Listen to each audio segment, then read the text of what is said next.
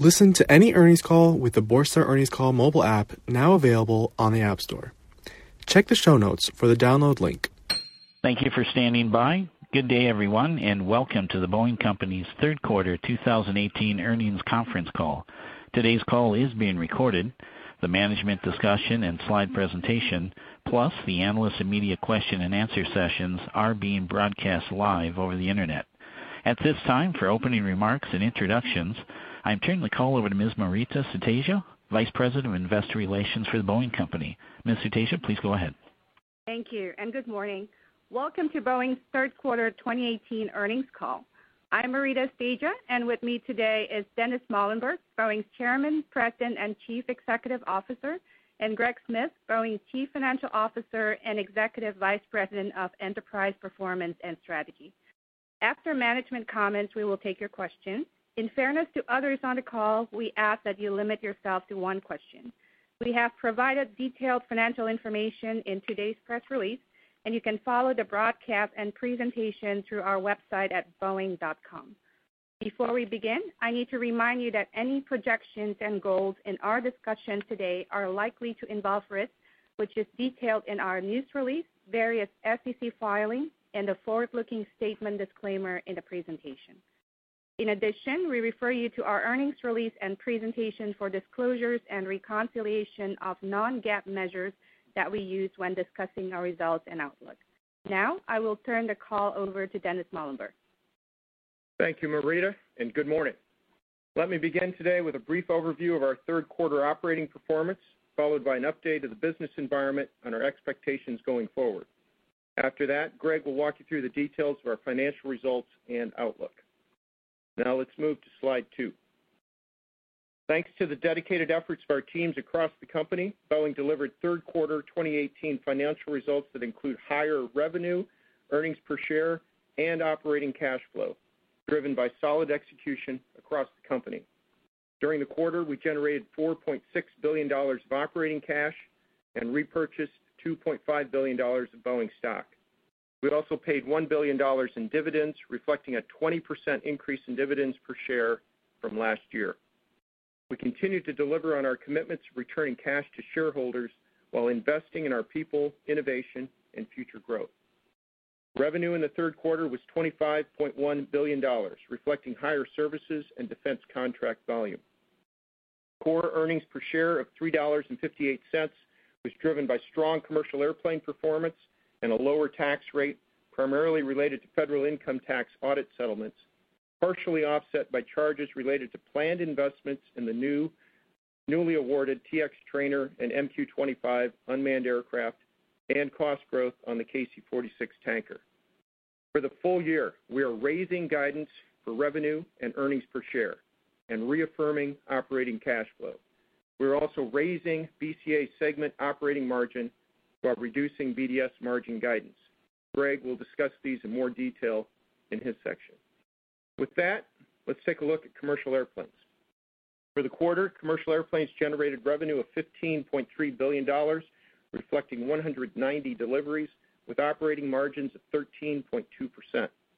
Continued healthy sales activities contributed to 171 net new airplane orders worth $13 billion during the quarter, adding to our robust backlog that stands at more than 5,800 airplanes and is worth $413 billion. Year to date, we have captured more than 630 net new orders. The 737 program continues to make good progress on its recovery plans to overcome supply chain challenges, with 61 aircraft delivered in September, an improvement from July and August. In the third quarter, we delivered 138 737s. We expect to recover the 737 line by the end of the year, with fourth quarter deliveries expected to be above the production rate. The MAX production ramp-up continues. To date, we have delivered 219 MAXes, 57 of them in the quarter. We continue to expect MAX to account for between 40 and 45% of total 737 deliveries in 2018. The 787 program further matured its rate readiness for 14 per month next year. The program's ongoing quality and productivity strides helped position us for a successful ramp-up. We continue to see improvements in first-pass quality and champion times being set across the board. As for the 777X program, in the quarter we completed the static test airplane and moved it into test setup. We have also started building flight test airplanes on the low-rate initial production line in the main factory. We plan to start flight testing in 2019 and remain on track for the first 777X delivery in 2020. Now over to Defense, Space, and Security. BDS reported third quarter revenue of $5.7 billion, reflecting higher volume across its business, including government satellites, tanker, F-18, and weapons. Operating margins were negative 4.3%, primarily due to charges related to planned investments in the TX and the MQ-25 programs, which I will touch on shortly. BDS booked $12 billion of new orders during the quarter, demonstrating the value we bring to our customers across our defense, space, and security portfolio. Those orders include wins on important future franchise opportunities, the TX trainer, the MQ-25 unmanned aircraft, and the MH-139 helicopter. We also received the fourth KC-46 tanker production lot for 18 additional tankers in the quarter. TX is the next generation trainer, providing the U.S. Air Force with advanced training capabilities to replace the T-38C Talon. We anticipate the TX to be a franchise program for much of this century, beyond the current U.S. Air Force contract, with potential global market opportunities for both trainer and light attack platforms of up to 2,600 aircraft, plus ground-based trainers and advanced simulation technologies, representing a $40 billion multi-decade platform and services opportunity. The MQ-25 is the U.S. Navy's first operational carrier-based unmanned aircraft. Unmanned aircraft systems are proving critical in every aspect of air combat, with MQ-25 autonomy and artificial intelligence technologies applicable to a market opportunity of greater than $20 billion for more than 200 production and derivative aircraft. The MQ-25 and TX wins are the culmination of years of unwavering focus in improving our technology and de-risking the programs. We have developed and flight tested 2 all-new production-ready TX jets, with 71 flight tests having been completed to date. We have demonstrated deck handling and engine trials on MQ-25. We currently have an MQ-25 prototype aircraft in ground testing that is being prepared for first flight. Our planned investments in these 2 programs will further mature technologies to address the sizable market potential as well as meet current customer commitments. Boeing will recognize the investments through an after-tax charge of $541 million in the quarter. This strategy reflects a commercial investment mindset, a deliberate and purposeful decision to position ourselves to capture significant future market opportunities in services, support, training, and platforms in the autonomous systems, trainer, and light attack markets. To give you a sense of the multi-decade return on investment, the initial TX contract represents less than 20% of the full production run opportunity and less than 10% of the total lifecycle services, support, and upgrades opportunity. These investments are in line with our balanced cash deployment strategy and leverage the strength of Boeing's business portfolio and financial performance to create sustained leading-edge capability for our customers in the U.S. and globally, and the foundation of growth and valuable long-term franchises for all of our stakeholders. Key operational milestones for BDS in the quarter included achieving first flights for Apache and Chinook for the Indian Air Force. And on the commercial satellite side, we successfully completed the acquisition of Millennium Space Systems, provider of agile, flight-proven, small satellite solutions, complementing our existing satellite portfolio. We continue to make steady progress towards final certification of the KC-46 tanker, and in September, we received the supplemental type certificate verifying that the refueling and mission avionics systems meet all FAA requirements. The milestone marked completion of KC-46 FAA certification. We are working with our U.S. Air Force customer towards completing all the steps required to deliver the first tanker aircraft this quarter. In the third quarter, the program booked cost growth of $140 million after tax due to higher than expected effort to meet customer requirements to support delivery of the initial aircraft, as well as incremental delays in certification and testing. And while there's still work ahead of us, We're moving closer to delivering these highly mission-capable aircraft to our customer.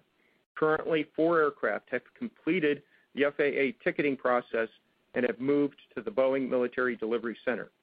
We remain very confident in the long-term value of this franchise, a program that is going to have a production run measured in hundreds of airplanes and decades of follow-on support and training. Now turning to global services, BGS reported third quarter revenue of $4.1 billion, representing a 12% growth year to date. Operating margins of 13.3% reflected higher parts and supply chain solutions volume, product and services mix, and higher period costs driven by investments to grow our portfolio offerings. During the quarter, BGS won new business totaling approximately $4 billion. This included an order from GCAS for 20 737-800 converted freighters, an F-18 spares contract for the U.S. Defense Logistics Agency, service contract for KC-46 tanker for lots 3 and 4, P-8A training contracts for the U.S. Navy and the Royal Australian Air Force, and a service support contract for the newly awarded MH-139 helicopter for the U.S. Air Force.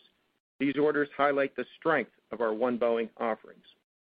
Additionally, BGS completed the first heavy maintenance check on P-8 for the U.S. Navy. Earlier this month, we completed the acquisition of KLX, a major global provider of aviation parts and services, part of our growth strategy of complementing organic investments with targeted strategic acquisitions. This transaction brings together the talent and product offerings of Boeing and KLX to provide a one-stop shop that will allow us to create significant value for our customers. The resulting boost in supply chain capability enables us to better serve our customers while profitably and purposefully growing our business. Our integration activities are well underway and progressing smoothly. Separately, we are finalizing the definitive agreements for our proposed partnership with Embraer. In the coming months, we'll continue to work with Embraer and its shareholders, the Brazilian government, and regulators, among others, to complete the transaction and create the most important strategic partnership in the aerospace industry. In summary, we delivered another quarter of strong operating performance, captured noteworthy additions to our large and diverse backlog, including key future defense franchises, returned significant cash to our shareholders, and complemented our organic growth with planned strategic inorganic investments. With that, let's turn to the business environment on slide 3. We continue to see healthy global demand in our commercial defense, space, and services markets that are growing and sizable at $8.1 trillion over the next 10 years. In the commercial airplane market, airline profitability remains strong, and passenger traffic continues to outpace global GDP. Passenger traffic in 2018 grew 6.8% through August. Meanwhile, cargo traffic maintained its upward momentum, growing by 4% in 2018 through August. Our global customers continue to recognize the compelling value proposition that our new, more fuel-efficient product family brings to the market, as reflected in the healthy new order intake we've seen year to date. We continue to see the trend of diverse and balanced demand from a geographical perspective, as well as across the spectrum of airline business models. The changing nature of travel, with the expansion of network city pairs and rising middle-class population in emerging markets, has fundamentally expanded traffic patterns and underpinned sustained growth. There also is more balanced demand between fleet growth and replacement of older aircraft, and we are seeing more consistent and stable customer purchasing patterns. We believe the evolution in key market dynamics in the aggregate continues to drive greater stability and far less cyclicality for our industry. Over the long term, we remain highly confident in our commercial market outlook, which forecasts demand for nearly 43,000 new airplanes over the next 20 years. These deliveries, of which 44% will be driven by replacement demand, will double the size of the global fleet. This long-term demand, combined with healthy market conditions and a robust backlog, provides a solid foundation for our planned production rates. Turning to our product segments, starting with the narrow body, our current production rate of 52 per month and planned increase to 57 in 2019 is based on our backlog of nearly 4,700 aircraft and a production skyline that is sold out into early next decade. We continue to assess the upward market pressure on the 737 production rate. In the wide-body segment, we've seen steady orders for the 787 and the 777 and have high confidence in a meaningful increase in wide-body replacement demand early next decade. For the current generation 777, the renewed strength in the air cargo sector has provided support for the 777 bridge, as highlighted by recent orders, bringing the backlog to 87 aircraft. As we transition production to the 777X, we expect 777 deliveries of approximately 3.5 per month through 2019, as previously announced. While we still have some work to do in filling the remaining 777 production slots, in particular for 2020 and beyond, we feel confident about the 777 bridge progress. As we look forward to the 777X, we have a strong foundation of 340 orders and commitments that support our plan for ramping up production and delivery of this new aircraft. We are focused on further bolstering the 777X skyline. We also captured 21 orders for the 787 Dreamliner family in the quarter, bringing the total year-to-date orders to more than 100. With nearly 1,400 firm orders since its launch and more than 600 in the backlog, our plan to increase Dreamliner production to 14 airplanes a month in 2019 is well supported. We continue to see repeat orders for the 787 Dreamliner, including the recent order from United for 9 additional 787-9s, highlighting the strong market preference for the 787 and its superior value. Turning to our 747 and 767 programs, with our unmatched freighter product lines, we are well positioned to capture the increased cargo demand. This supports our 767 production rate increase from 2.5 per month to 3 per month in 2020. We remain focused on the strong long-term aerospace industry fundamentals. It's important to have this in perspective as we navigate through global trade discussions. Boeing maintains strong relationships with our customers, suppliers, and other stakeholders around the world. We continue to engage with leaders in these countries to urge a productive dialogue to resolve trade differences, highlighting the mutual economic benefits of a strong and prosperous aerospace industry. Turning to defense, space, and security, we continue to see solid demands for our major platforms and programs. The BDS portfolio is well positioned with mature, world-class platforms to address current needs and new franchise programs to build the future. Boeing continues to see strong support for our key products from the Pentagon and in Congress. The fiscal year 2019 Defense Policy Bill authorized a fourth multi-year procurement for the F-18 and supported increases in munitions production and the Pentagon's aviation readiness efforts. The final appropriations bill for fiscal year 2019 U.S. defense budget added funding for additional rotorcraft, funded the requested quantities of our key programs across our fixed-wing and commercial derivative aircraft portfolios, and funded our missile, space, and satellite products. Demand from outside of the U.S. for our defense and space offerings also remains high, in particular for rotorcraft, commercial derivatives, fighters, and satellites. Our investment in future growth and new sales continues in areas that are priorities for our customers. We will continue to leverage capabilities and technologies from across our enterprise to win important opportunities, such as the ground-based strategic deterrent. Turning to the services sector, we see the $2.8 trillion services market over the next 10 years as a significant growth opportunity for our company. BGS provides agile, cost-competitive services to our customers worldwide. We aim to grow faster than the average services market growth rate of 3.5% as we further expand our broad portfolio of services offerings and continue to gain market share. Strong orders of $4 billion in the quarter reflect our customers' recognition of our value proposition in helping them optimize the performance of their fleets and reduce operational costs through the life cycle. These activities stretch across BGS's 4 capability areas, including supply chain, engineering modifications and maintenance, digital aviation and analytics, and training and professional services. Our focus for BGS remains on optimizing the businesses and expanding our portfolio offerings.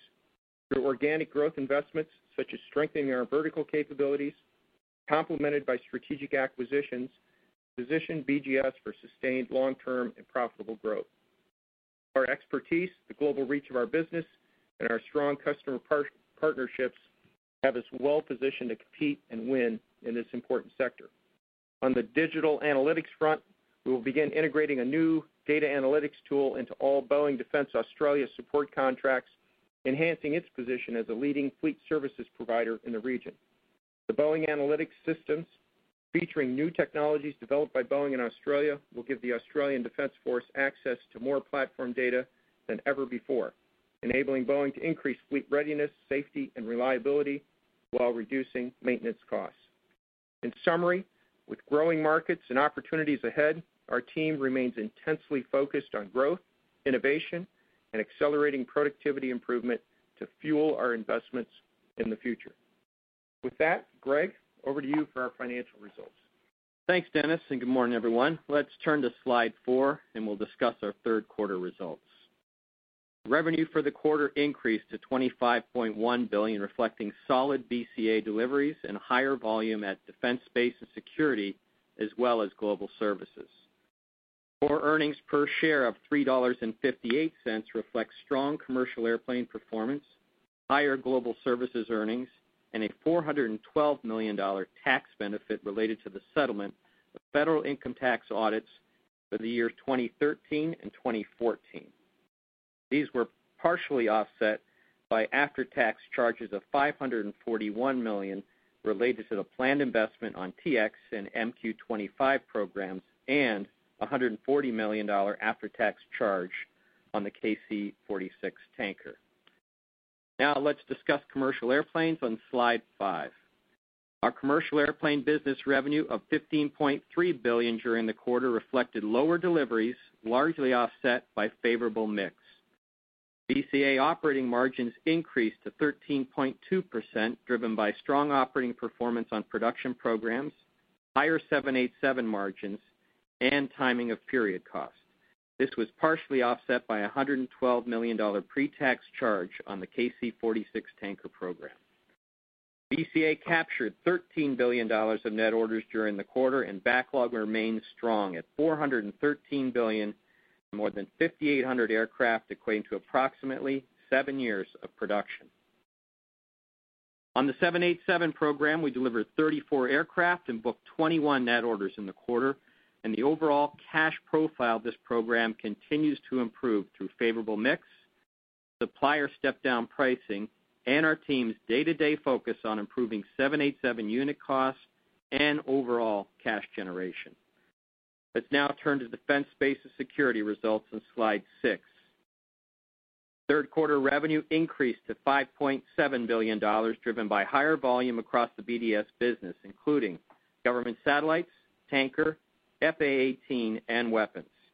BDS margins of negative 4.3% reflected the $691 million pre-tax charge on the planned investments related to TX and MQ-25 programs, and cost growth on KC-46 tanker program of $64 million pre-tax. As Dennis mentioned, our TX and MQ-25 investments are based on deliberate and intentional decisions to create long-term valuable products and services franchises. In selective key market opportunities such as these, we are taking into account the considerable market potential in our business cases and not just the initial order quantity with the current contracts. For accounting purposes, we have to assess the anticipated costs and expected revenue over the life of the initial contract without taking into account the potential additional future market opportunities. Our planned long-term investments translate into earnings charges against these programs in the quarter. The charges do not impact cash flow in the quarter and our cash flow guidance for the year. These investments leverage the strength of Boeing's business portfolio and financial performance and provide a foundation of growth and valuable long-term franchises for all of our stakeholders. These investments are consistent with our strategy of capital deployment priorities of investing in organic growth. And finally, along with the TX and MQ-25, BDS won a number of additional key contract awards, bringing its total orders in the quarter to $12 billion. BDS backlog increased to $58 billion, with now 31% from outside the United States. Turning now to Boeing Global Services results on slide 7. In the third quarter, Global Services revenue increased to $4.1 billion, reflecting higher volume, predominantly driven by increased sales of parts and supply chain solutions. Year-over-year growth of 14% for the quarter and 12% year-to-date more than meet our objective to outpace the average annual service market growth rate of 3.5%. BGS operating margins were solid at 13.3%, reflecting ongoing productivity efforts as well as mix of products and services in the quarter, offset by higher period costs for investments focused on expanding our portfolio of offerings going forward.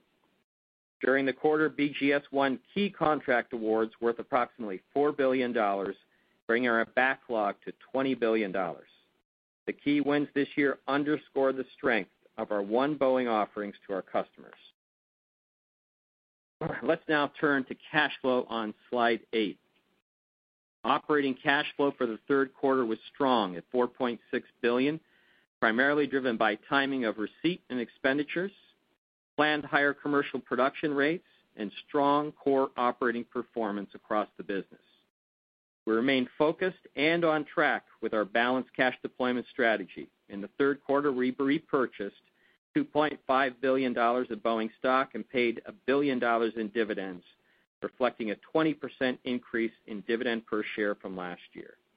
And we continue to anticipate completing the remaining $9.6 billion of repurchase authorization over the next 12 to 18 months.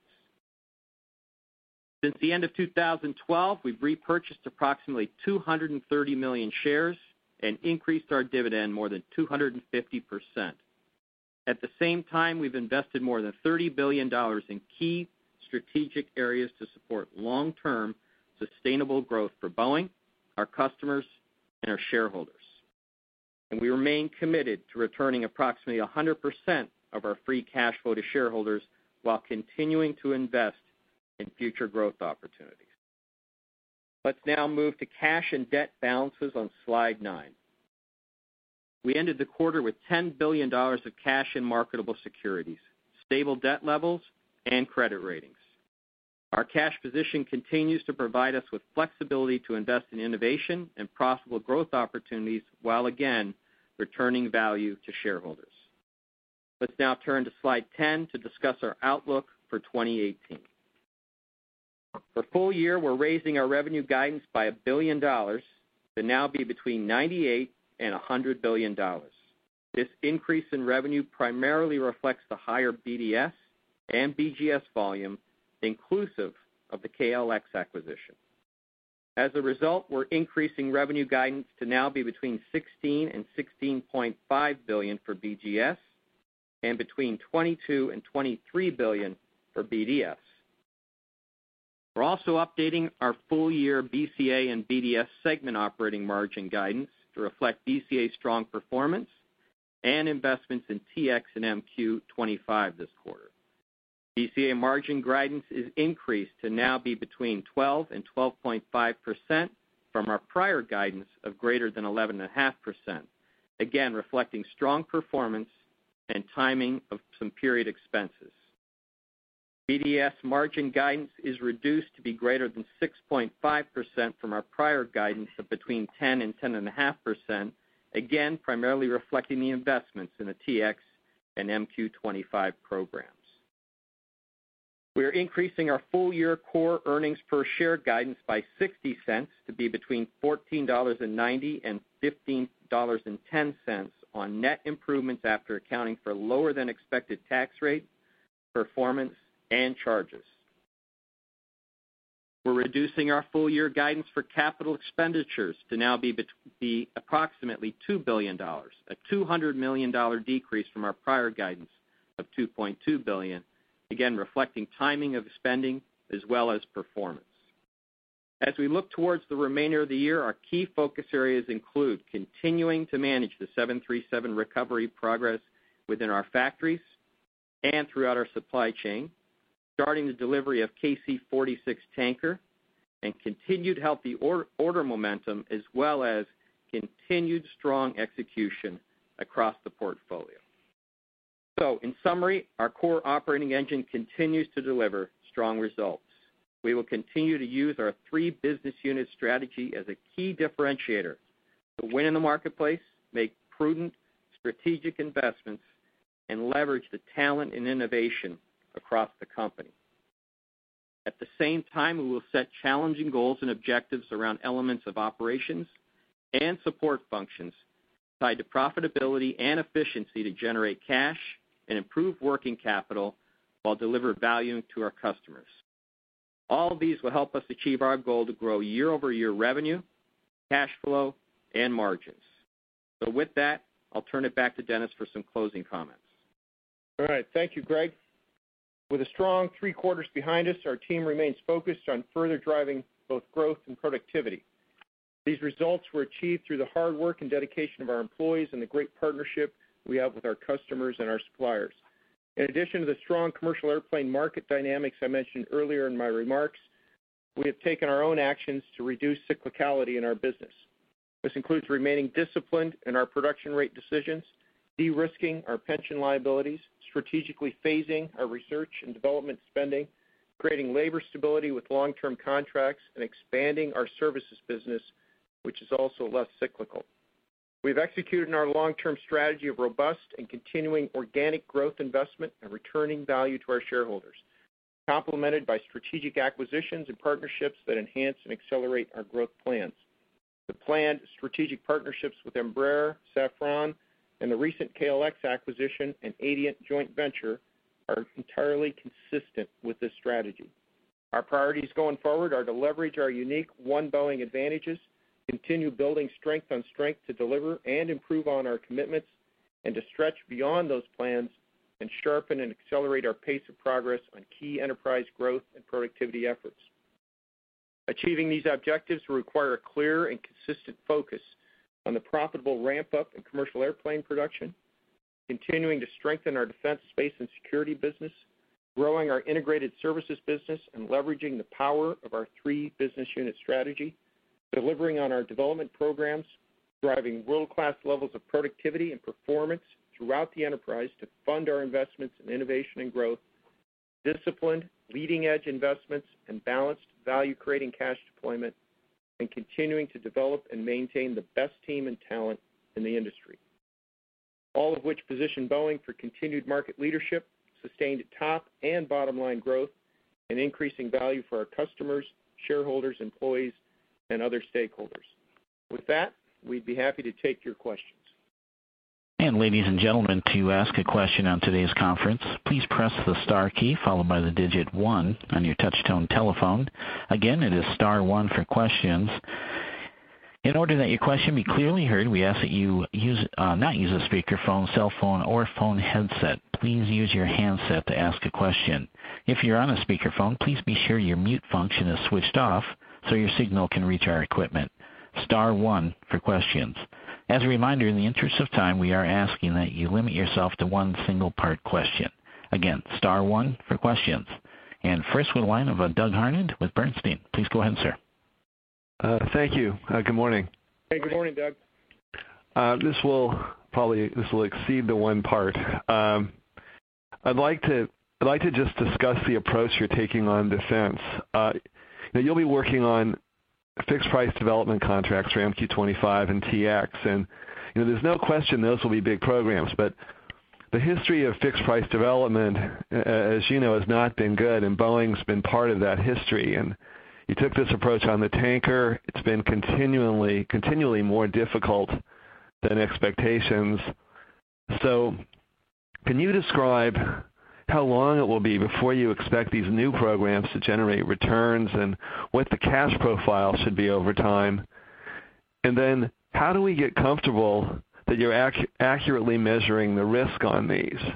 And I'm just curious, do you see these kinds of competitions as the future here? I mean, these are aggressive bids and bring back a history to all of us. Yeah, Doug, let me take a shot at your macro question, then Greg, I'll ask you to add in on the cash flow profile as well. Now first of all, Doug, this is a targeted and very deliberate strategy focused on some key defense franchises that we believe have life cycles that are measured in decades. And between TX and MQ-25, those two programs combined have roughly a $60 billion opportunity space connected with them. So one, big targeted franchises. We have taken a look at these in a very careful, diligent way and have invested up front with a business case that is very strong. And the return to our shareholders as a result is going to be very strong. So think of applying a commercial mindset to franchises that are measured in decades. These capabilities are also going to bring immediate leading-edge benefit to our customers and our men and women in uniform. So there's customer benefit and shareholder benefit. So first point is that key strategic focus. And to give you a sense of it, on TX, the initial contract here represents less than 20% of the total production run and less than 10% of the total services volume available in that contract space. So we have a tremendous investment capability here. Secondly, to your point on risk, we have purposely, with these investments, significantly de-risked these programs, and they are fundamentally different than tanker. On TX, for example, we have 2 production-ready jets flying today. We've done 71 test flights already. We are highly confident in this program. These are small development programs leading to rapid production. So as you recall, when we started tanker, we still had a tanker design on the drawing board. In contrast, today we have 2 flying production units for TX. Same thing on MQ-25. We made purposeful investments over the last few years to build a prototype aircraft that will be going into flight tests in the coming year. So again, the idea here is to accelerate capability for our customers and move swiftly to production. As a result, the risk profile of these programs are dramatically different than tanker. So a solid business case, a significantly de-risked program, all looked at through the lens of making a good business case investment that is going to be good for our customers and our shareholders. And frankly, with the strong cash performance of our company, our strong financial performance overall, we have the fuel to do this. This is a excellent use of cash and organic investment. So I'll just provide those overarching comments. So Greg, if you want to add on in terms of cash profiles and expectations. Yeah, I guess I'd start kind of at the highest level that our view of growing cash flow going forward doesn't change as a result of these wins. We've taken all that into consideration. If you kind of look at from a time frame perspective on each of the programs, the MQ-25 through that EMD phase ends in about 2024. And then on TX, the options start to begin in 2022. So it kind of gives you a sense of the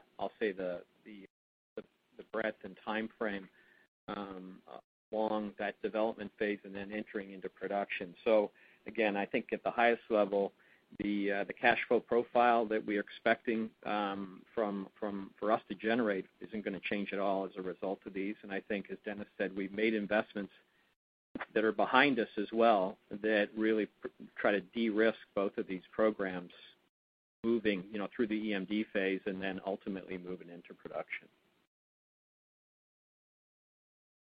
Okay.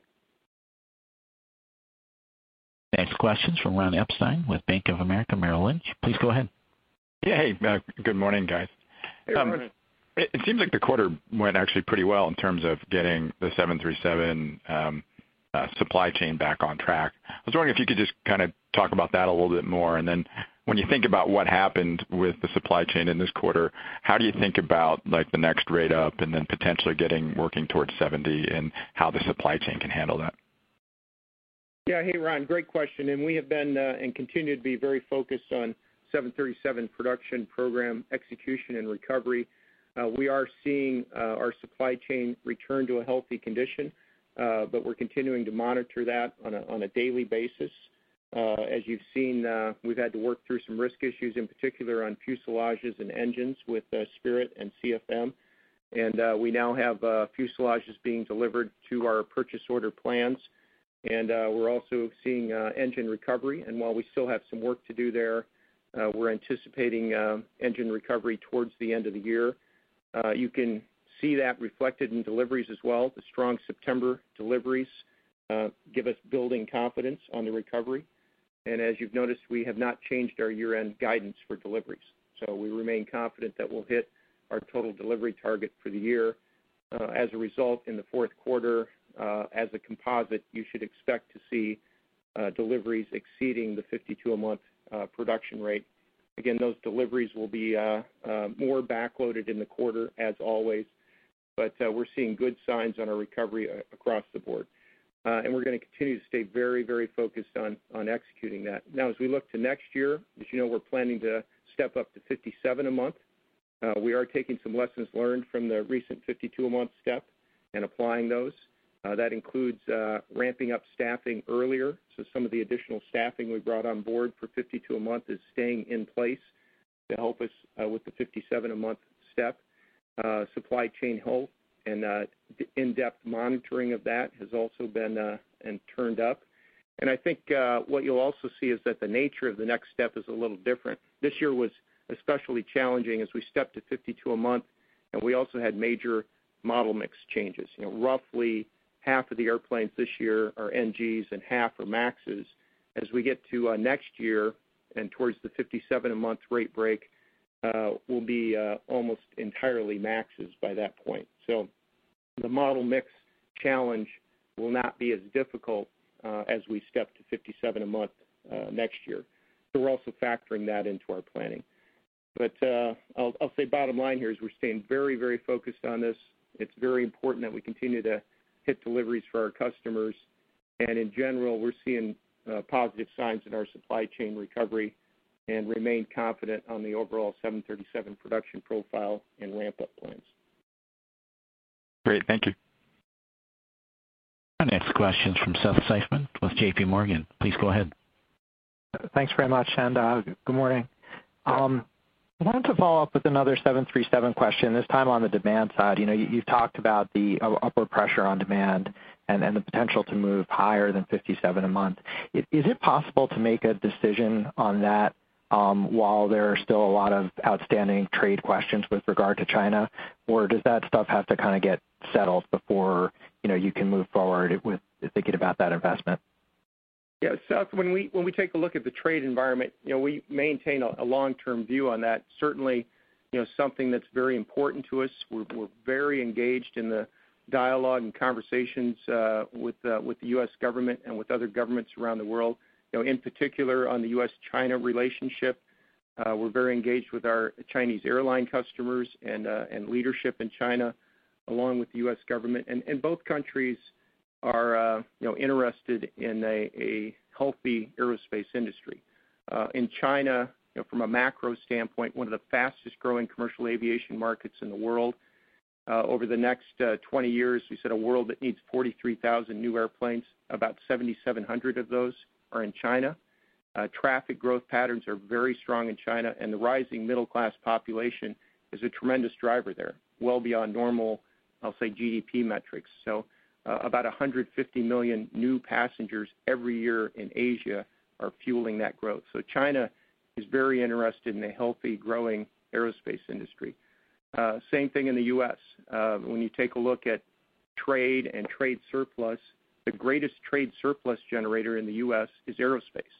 And within that sector, Boeing and our supply chain are by far the biggest component. And that all leads to American manufacturing jobs. So there's strong reasons in both U.S. and China to have a healthy, prosperous aerospace industry. You combine that with backlogs, and as we said earlier, with more than 5,700 aircraft, 5,800 aircraft in backlog today, and in particular for narrow bodies, 737s, strong backlog, we're filling skyline in the 2023 timeframe, right? So this is a long-term view. So while we pay attention to trade, and we're very engaged in it, it's very important to us, it's not something that changes our near-term, you know, modeling and analysis. Our decisions around stepping up to 57 a month are strongly supported by the backlog that we have in position and the commitments we have with customers. And really our decision drivers around stepping to 57 a month will be health of the production system, the supply chain, our ability to execute that in a way that's smooth for our customers and profitable for our company. And so it's very much focused on that internal operational productivity and a healthy production line. And we're going to step to 57 a month when we're ready to step. And we remain confident that that's a step we'll take next year. And we're going to continue to do our diligent work to make sure that's done in a smooth manner. Great, thank you. Next we'll go to Peter Arment with Baird. Please go ahead. Yes, good morning, Dennis, Greg. Hey, Peter. A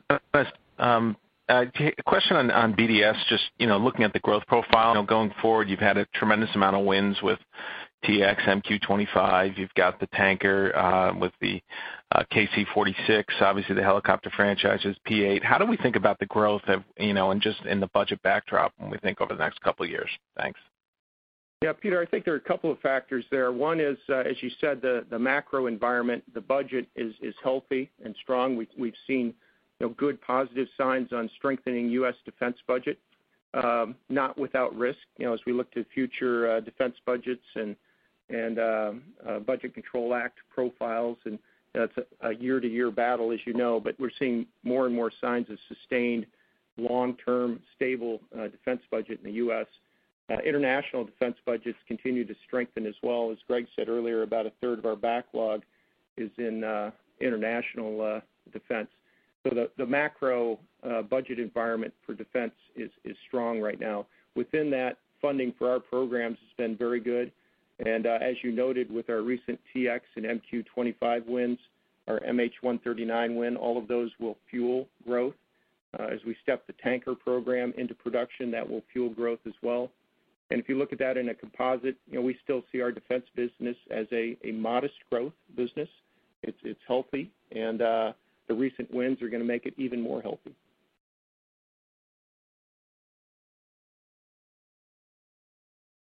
Our next question is from Carter Copeland with Melius Research. Please go ahead.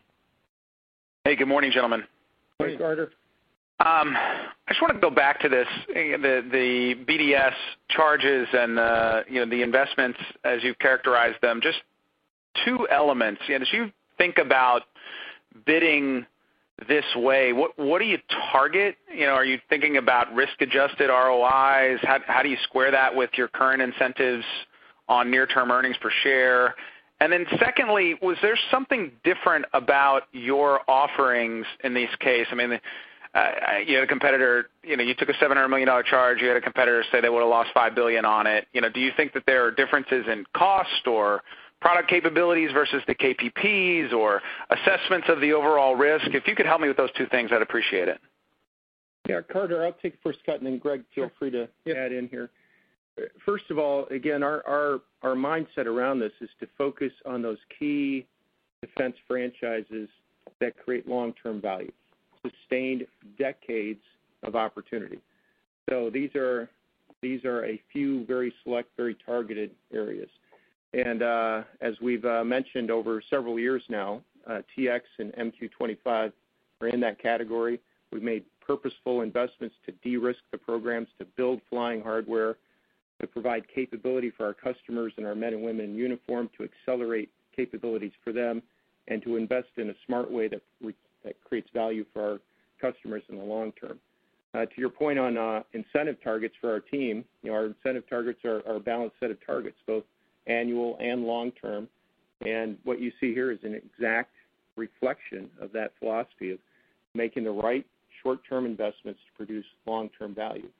And the fact that we were able to make these investments and in a single quarter, in essence, pay for those investments because of the great performance of the company shows our ability to fuel smart investments for the future. That is the balance and I think unique capability that this company brings to our customers.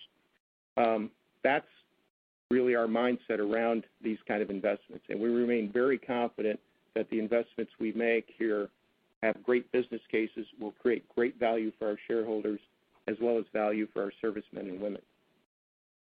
So that's an important parameter for us. Now, in terms of your comment about the competitive environment, I can't really comment on our competitors' bid positions, but what I can comment on is the fact that we're able to bring very affordable solutions to our customers because of the investments we've been making in productivity. I think, as you're well aware, as we've shown many of our investor partners, the fact that we're investing in things like our second-century design and manufacturing capabilities, advanced digital designs, all of these next-generation design, production, and support capabilities are being reflected in these new products that we're bringing to our defense customers. So they are affordable, they are extremely capable, they provide great capability for our customers, and they create value for our shareholders. So, Greg, anything you want to add on that? Yeah, I guess just your question specifically on the business case.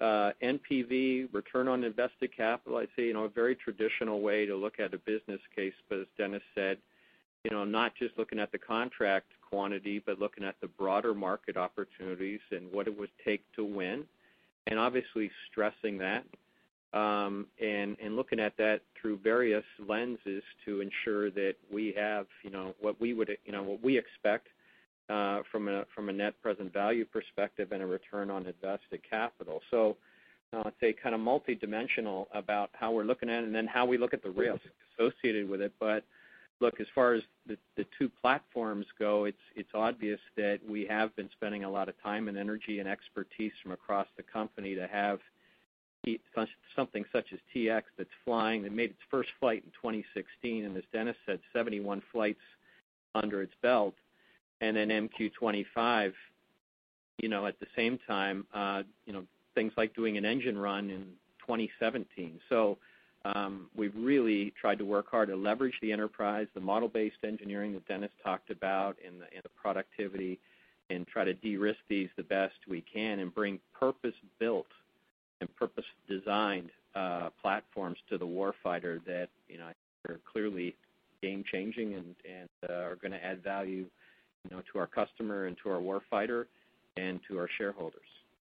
And further to Greg's point, you see our unique ability across our commercial and defense businesses to share and replicate and build these technologies. So these advanced design and manufacturing capabilities that we're maturing on programs like the 777X, we're able to apply to new defense programs. Those lessons learned applied back to our commercial business.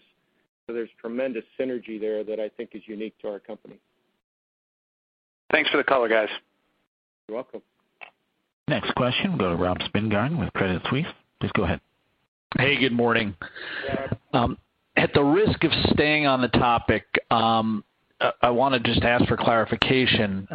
So, Dennis, you said you've already made these investments in the quarter and you have the two prototype TX aircraft. But I took from Greg's comments that most of these investments are planned, and I'm taking that as from a cash perspective. And so I wanted to ask you if they're truly ring-fenced, or is there potential for investment creep, kind of like with Tanker? And then the last part of this question is, since you clearly saw these opportunities differently than your competitor, can you elaborate more specifically a bit about the commercial market or foreign military market opportunity? Who's going to take up the other 80% of the targeted production, for example, and 90% of the sustainment? I'll answer the second part of that, Rob. But Greg, why don't you take a cut at the first part, and in particular how we've ring-fenced this and how the investments play out. Absolutely. Yeah, and you had it right, Rob. I mean, obviously, from an accounting perspective, we've recognized the cost associated with this effort. But from a cash flow perspective, as I was talking a little earlier, you'll see a profile that'll go out over that, between the two of them, that kind of 2022 to 2024 time frame. So all of that kind of modeled, through that period. And obviously, I'll let Dennis talk a little more on the de-risking, but we've really tried to, get out in front of that, and that's the investments we have made to get these products to the state that they're in today. And there's a big differentiator there, obviously. When you got two airplanes flying that have been flying since 2016 and have 71 test flights, it's not coming off a piece of paper to move into development and into production. So it certainly minimizes the risk profile going forward. And MQ, again, we've done a lot of between engine runs and ground taxi tests and deck handling trials, things like that. and invested in some labs and tried to, again, de-risk it. So it's a different risk profile than you've seen in some of the other development programs. And I try not to repeat too much of what Dennis said, but we're leveraging, the best of Boeing, bring it in a selective way to these campaigns. So this is the approach we took on these because we saw the long-term value proposition here, and it strategically fit into what we had laid out as far as where we want to play today and going forward, and we selectively, moving forward into these two, and we think they're going to be very valuable franchises for all of our stakeholders. So. And then, Rob, further to that value point, so that the broader marketplace here, certainly initially with the U.S. Air Force and training capabilities, take a look at today's T-38 Talon fleet that will be replaced by this airplane. So the opportunity for growth in the U.S. training fleet is substantial. And as you know, our Air Force's training needs are significant. And so TX Trainer is well placed to meet that capability. We've also purpose-built, purpose-designed the airplane so that it can also be applied to other international customers who also have training needs. And as you well know, the U.S. Air Force tends to lead the globe in terms of training capabilities, and so international customers and allies will very typically align to the same product lines. And we've already had a number of inquiries from other customers around the globe on the backside of the TX award. Further to that, we purpose-designed this airplane to also be able to be modified to be a light attack fighter aircraft, again, to support global markets. And if you look at the cumulative market space in the U.S. and around the globe, we see TX as a market for about 2,600 aircraft in addition to ground-based trainers and other support and services.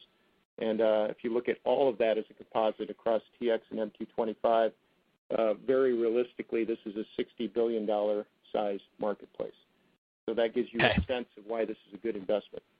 Yep, that's very helpful, market size. Thank you. You bet. Our next question is from David Strauss with Barclays. Please go ahead. Thanks. Good morning. Morning. Hey, good morning. Want to follow up on the 737, looking for some additional color there. Dennis, can you give any sort of quantification on the number of unfinished jobs today versus a month or so ago, or the progress you're making there? And are the airplanes that are rolling off the line today, do they have any unfinished jobs, or are they rolling off the line clean at this point? Yeah. We're continuing to ramp up on our recovery plan. If I look at every element of the recovery factors, flow through the factories, jobs that are completed in position, if I take a look at jobs that travel between stations, jobs behind schedule, airplanes on the ramp, supply chain health, we're watching things like part shortages in the factory.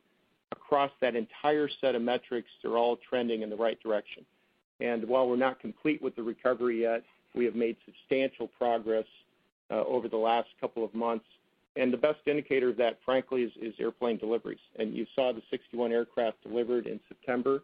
And as I said, we expect for the fourth quarter, deliveries in total will be above the 52 a month production rate that we're at. So we're continuing to work off the inventory of aircraft that have been on the ramp outside of the factory.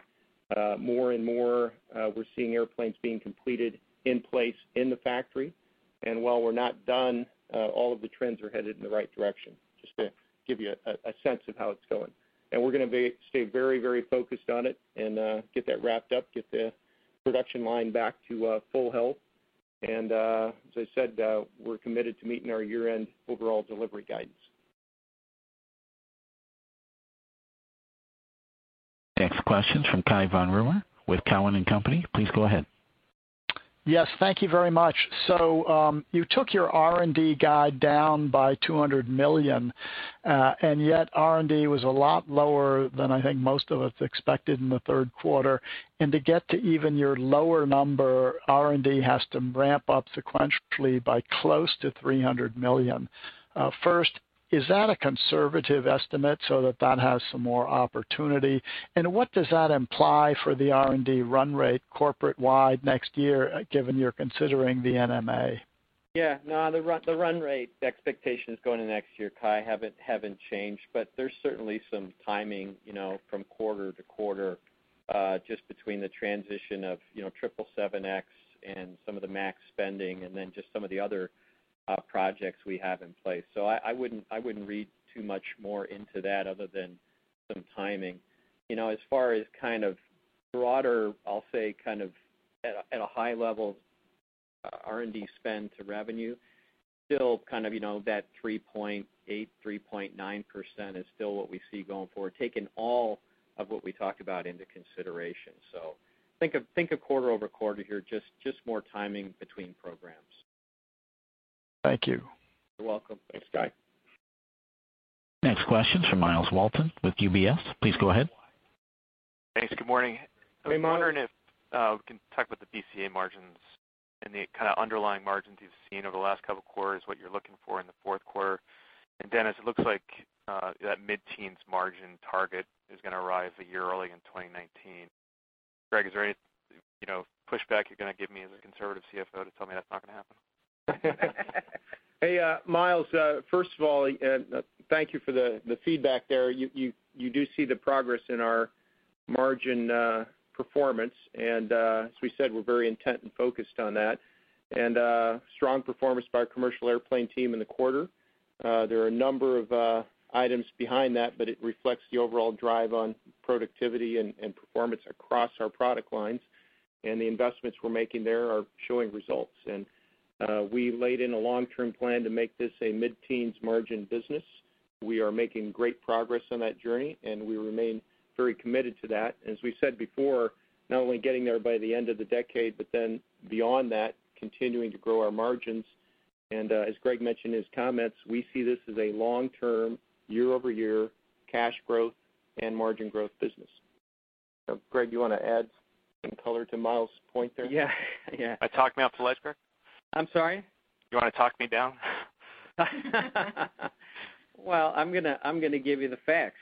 Look, there's been a lot of effort been going on program to program, in particular on the 87 of improving the margin profile, and we talked a lot about it. The mix, supplier step down, and then just our own productivity, and sharing those best practices across the company. And everybody's on one score in the company, and that's one of the big enablers. So.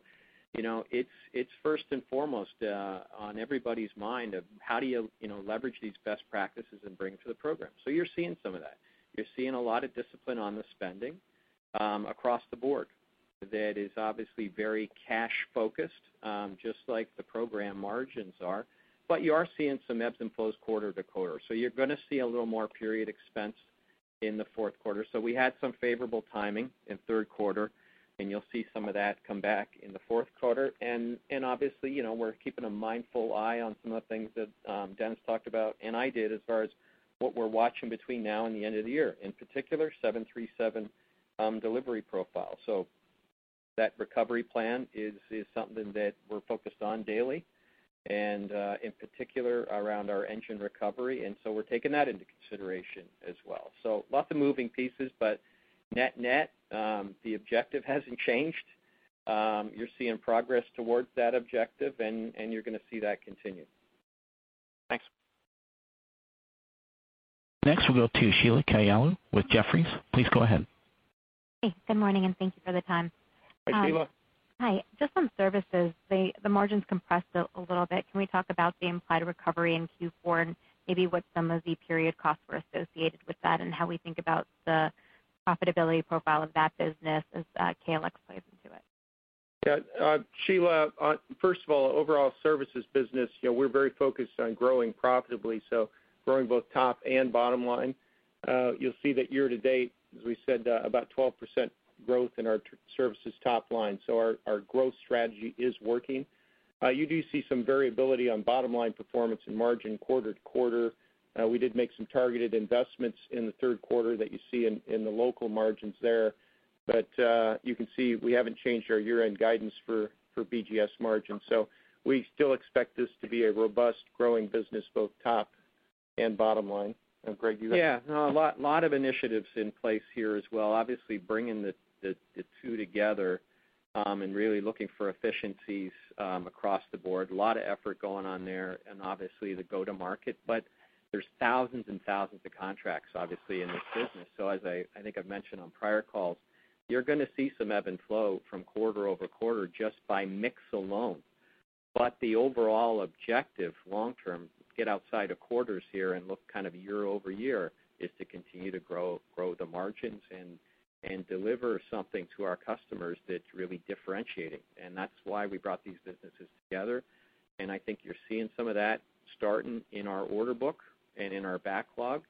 And it's bringing the best of Boeing to the services elements, just like we do, on the platform. So, but again, that objective of being the most efficient, delivering those services in the most efficient way, delivers value back to us to reinvest and to our shareholder and back to our customers. So that objective has not changed at all.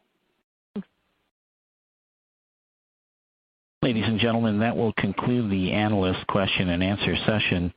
For members of the media, if you have a question, please press the star key followed by the digit 1 on your touch-tone phone. I will now return you to the Boeing Company for introductory remarks by Ms. Ann Toulouse, Interim Vice President of Communications. Ms. Toulouse, please go ahead. Thank you, and good morning. We will continue the call with media questions for Dennis and Greg. If you have any questions following this part of the session, please call our media relations team at 312-544-2002.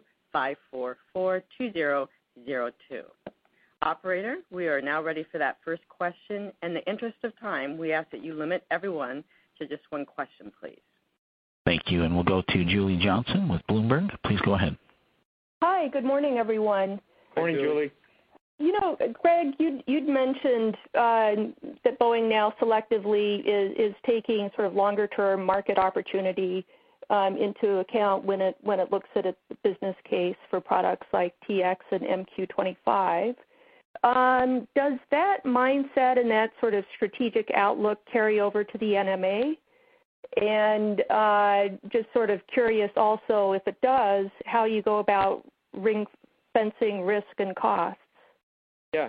No, I'd actually say, the MQ and TX are really more looking at it like we typically do and you would on a commercial type opportunity. So it's really, the reverse of that. Having said that, there's a lot of things that we're doing on these programs that Dennis indicated that we're looking at about how does that make us more efficient and more productive on the NMA, and how does it de-risk the NMA business case. So this is where, it really is bringing the best of Boeing together and really, not reliving lessons, leveraging our investments and our lessons learned across the portfolio. So as we've had NMA teams, we've had 787 teams over on TX. We've had TX teams over on NMA and on 787. And we've had people like Mark Jenks, who was obviously a key element on the 787, reviewing TX. So it's really more, again, looking through that commercial, I'd say pretty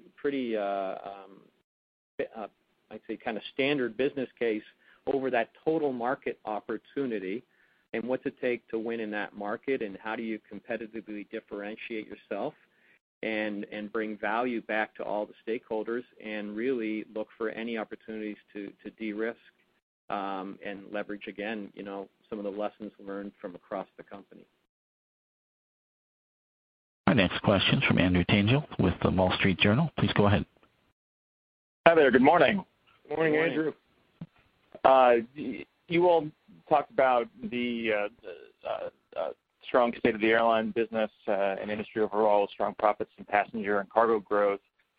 Recently, some low-cost airlines have ceased operations, and there are some predictions that some other carriers may not make it through the winter as they face higher fuel bills and labor costs. How concerning is that to Boeing, given how much new demand for commercial planes you all have been seeing from low-cost carriers around the world, and how much exposure do you have to the order book, and how much exposure do you see to demand for commercial aircraft, at least in the short term?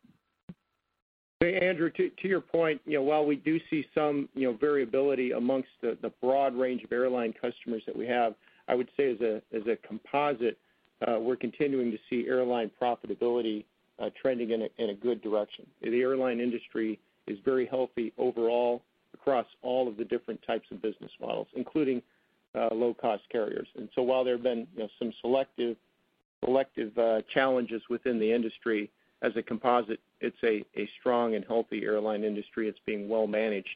And part of it is the fact that we're able to provide our airline customers with advanced capability technologies that are helping them drive profitability and further growth. So, we keep an eye on that, but we feel very confident in the overall health of the airline industry, but more broadly, the health of the macro passenger traffic market.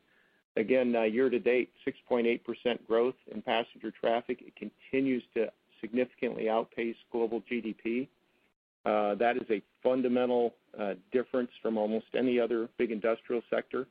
And the growing middle-class population around the world is really the driving factor behind that. So I said 150 million new passengers every year in Asia, people that fly for the first time. Less than 20% of the world's population has yet taken a single flight. So when you think about the macro population trends around the world, that's fueling growth. And that's going to be good for the airlines. It's going to be good for us as airplane producers. And if you look at the overall strength of our current market outlook, that 43,000 new airplanes over the next 20 years, we remain very confident in that. In fact, we continue to see upward pressure on our market assessment. Next question from Eric Johnson with Reuters News. Please go ahead. Thank you, guys. I appreciate the opportunity. Dennis, I wanted to ask about the charge on TX and if it is in some way an effort to sort of front load the pain and anticipate a situation similar to what is happening with KC-46. In other words, is it inevitable that it may go off course? No, Eric, it's dramatically different than that. These, as Greg said, these are planned, purposeful investments up front with a commercial business case wrapped around them. And in particular on TX, we have, one, de-risked the program with investments that are behind us, having built those two production-ready flying aircraft. That reduces risk in the development program, which makes it significantly different than tanker.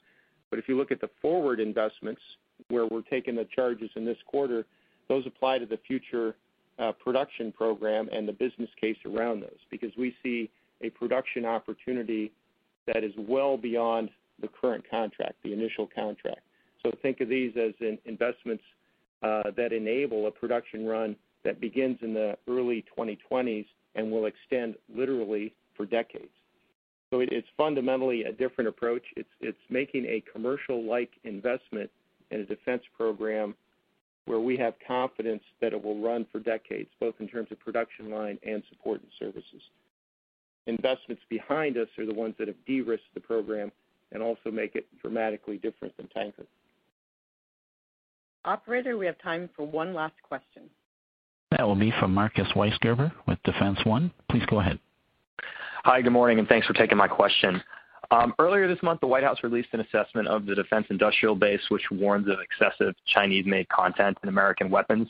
And in light of that, the Pentagon's planning a legislative package, and they're saying they plan to invest in U.S. areas of the supply chain to reduce that Chinese dependence. So my question is, does the report make you look differently or reassess any of your suppliers? And do you have any indication if Boeing's supply chain will be getting any of those Pentagon investments? Yeah, we are very much connected into the defense industrial base policies and plans, working hand in hand with the Pentagon and our U.S. customers. We, as a matter of normal business, have great visibility into our supply chain, and all of the export-import rules and regulations that get applied to that are built in and are something that's built into how we do business every day. So as we look at deep supply chain capabilities and supply sources, this is not new to us. In fact, these are things that we completely understand and govern our business today. And we'll be continuing to work jointly with the Defense Department as we define sources for the future and ensuring that we have the diversity of supplier sources that we need here in the U.S. to satisfy our defense customer needs. I don't see this as anything that's going to substantially change our business model or our supply chain going forward. It will just add additional discipline to ensure the security of that supply chain. Okay, that concludes our earnings call. Again, for members of the media, if you have further questions, please call our media relations team at 312-544-2002. Thank you.